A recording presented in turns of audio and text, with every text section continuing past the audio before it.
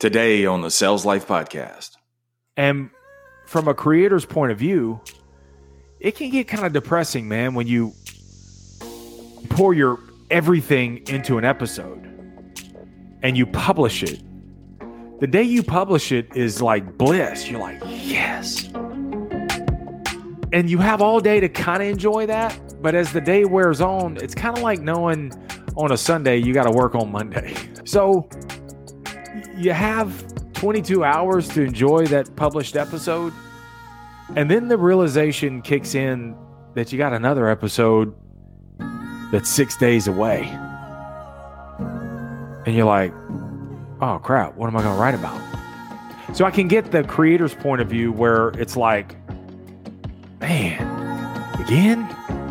But the feedback loops are really a blessing, man. The time to write the next book is right after I publish the last book. Get right on it because it shortens the feedback loop. And you get that rhythm, that cadence going. 3, 2, 1. You know, I never know how to start these episodes because I never know how to transition. All right, TSL, let's get it. Welcome to another episode of The Sales Life. And the sales life is just not for those in the sales profession. It's for those who are building the life skills of selling because we're all selling our way to, through, and from something. And dude, you just never know who's watching, who's listening. And so I'm standing in the service department today, running a customer's credit card for a down payment.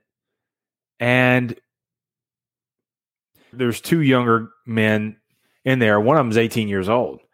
And one of the guys says, you know, I realize that everybody's a salesperson. You know, the store you go to and you're looking for clothes, the guy's trying to sell you, the DirecTV guy, the guy's trying to sell you. And the 18-year-old looked at the other guy and he said, everybody is selling.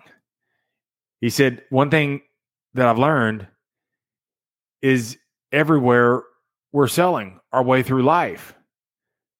And he said, I heard that somewhere. And dude, I never told him I had a podcast, but he kind of winked at me and smiled and then he just walked off. I don't even know if he listens to the podcast or not. The reaction that he gave me, I guess he does, but there was no other conversation. And I was like, I love that. I love that somebody gets it.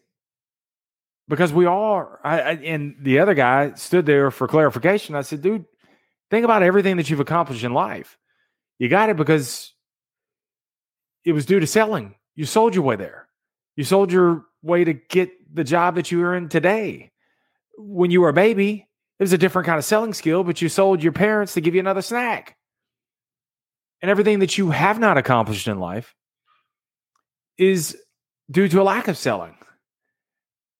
Because you didn't know how to sell. So this is what the sales life is all about. It's not just lip service for those in the sales profession. It is for those who are building the life skills of selling. So with that, let me pivot. So my thing is I always have trouble making the turn on welcoming you to the sales life. And then here's what today's episode is going to be about. And one reason why I love podcasts is the information I can get in such a short amount of time. One thing I love about doing podcasts is I get to share that information in such a short amount of time. And Austin Kleon, one of my favorite authors, those of you who have rocked with me for a long time, I have no idea which episode. I think it was in the 400s. I talked about be the noun, not the verb. Be the verb, not the noun. Sorry, I said that backwards. So being the verb, or do the verb, don't be the noun. And, you know, it's about the noun is the job title. The verb is just it's taking action all the time and not being so proud of your title and not working to protect your title, but man, just taking risks, taking steps out there. And so that comes from Austin Kleon's book that I talked about. And so he was on Jay Klaus's podcast. I really like Jay Klaus. Jay Klaus, and I wrote this on his review, his 5-star review I gave him on his podcast, is I feel like I'm riding one of those gondolas in Italy, and I'm just like laying back, looking at the Italy's blue skies and listening to his voice. He's got such a great voice, man. And I just love the way he interacts with his guests. I'm more of an intense, high pressure kind of guy, and he's just really kind of that soothing guy that gets some great information out there. So anyway, Austin Kleon was on Jay Klaus's podcast, and it was toward the end. It was like 5 minutes left. I was on my way home, and I was really tired today mentally. It was one of those days where I really didn't feel like listening to anything else. You ever had those days, man, where you just like, and you just kind of want to ride in silence, but for some reason, I just push play. And Austin said, he said, you know, if I think about it, he said, the best time to start writing my next book is as soon as I publish the last one. He said, but I don't do that. He said, because I can really see how authors lose themselves because the feedback loop is so long, not only to get a book written, but many times coming off of writing that book and letting it just kind of sit out there. He said, many times authors lose their way because the feedback loop is so long. And he said, it's not like stand-up comedy. Stand-up comedy has a short feedback loop. You get on stage, you do your set, people laugh, people don't laugh, people applause, don't applause. And he said that's a short feedback loop. So you get instant feedback and you can make the necessary adjustments. And I remember Stephen Pressfield talking about this when he wrote The Legend of Bagger Vance. And when it was turned into a movie, and it didn't get good box office reviews. And he said, I didn't give a shit. He said, because I was on to the next book. So when it came out to not so great applause, he said, I didn't care. I was already writing another book. And it got me to thinking, man, because, and I even tweeted about this one time, is I have fallen in love with a lot of my episodes. And from a creator's point of view, it can get kind of depressing, man, when you pour your everything into an episode and you publish it. The day you publish it is like bliss. You're like, yes. And you have all day to kind of enjoy that. But as the day wears on, it's kind of like knowing on a Sunday, you got to work on Monday. So you have, I don't know, 22 hours to enjoy that published episode. And then the realization kicks in that you got another episode that's 6 days away. And you're like, oh crap, what am I going to write about? So I can get the creator's point of view where it's like, man, again, I just poured everything I had into it. But the feedback loops are really a blessing, man. And when Austin brought this up, he said the time to write the next book is right after I publish the last book. Get right on it because it shortens the feedback loop. And you get that rhythm, that cadence going, and it spawns so much more. And that's what I want to talk about. You can fall in love with your work, but don't fall in love with the one episode. If it's a blog you write, same thing. If it's a video that you create, it's the same thing. And if you can shorten that feedback loop and focus on, it's just a short feedback loop because you got to go on to the next thing. You're not so amazingly proud of what you put out there. You're on to the next thing. It keeps you growing. It keeps you creative. It keeps you elevating because you're putting in the reps, because you're getting the experience from there. Being focused on that one episode or that one creative with a long feedback loop is almost like a receiver making a brilliant catch, but it's the only catch, and all he does is he watches the replay for the rest of the game. When the rest of the game needs to be played. And many times that's what we do with our creatives. When I produce a podcast, I can't be so proud of the one catch I made. That was an episode. Move on to the next thing and create and shorten that feedback loop.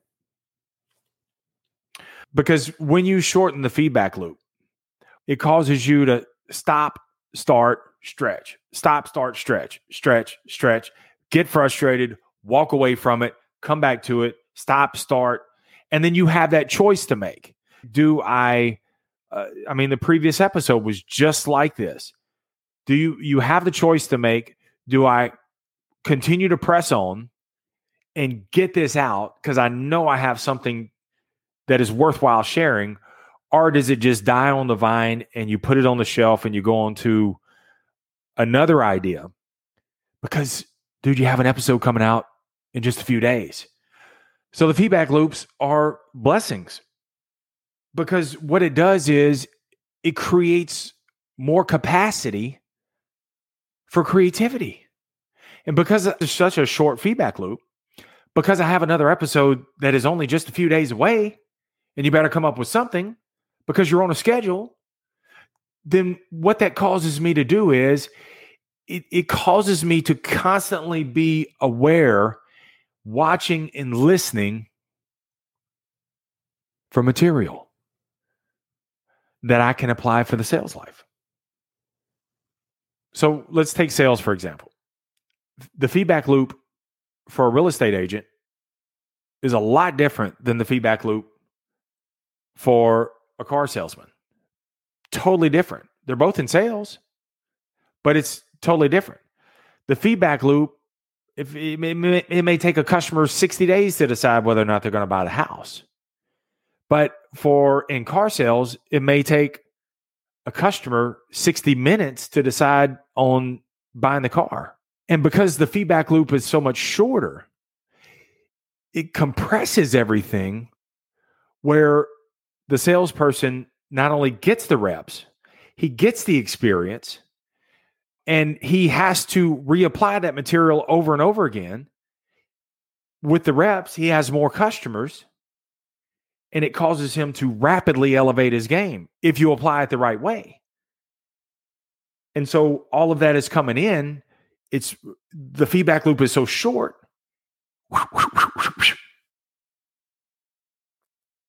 And that's why I say a lot of times some of your best salespeople are car salesmen, and your best salesmen are often waiters. And the reason being is short feedback loop. They have to wait on the customer, the experience. Things go wrong. They have to be creative. You got multiple things going on at once, right?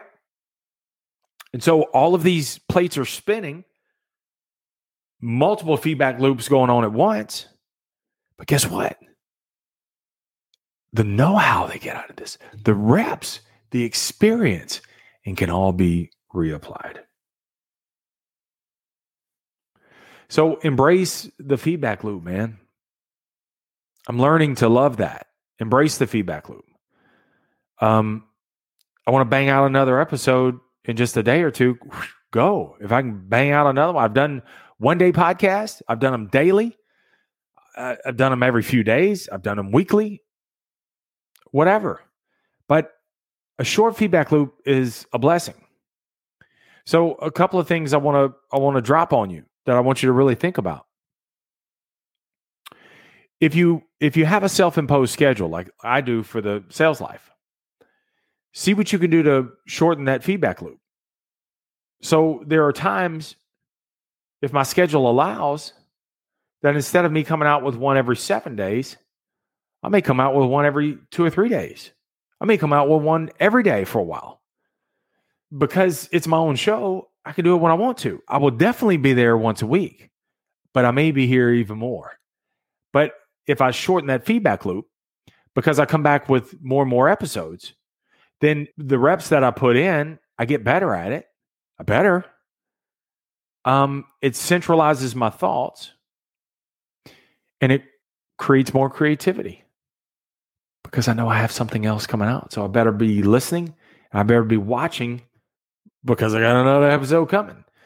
So if you have a self-imposed schedule, see what you can do to tighten that feedback loop and put in maybe one.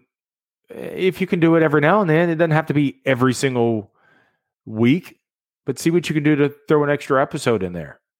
And what it'll do is you'll get some extra experience.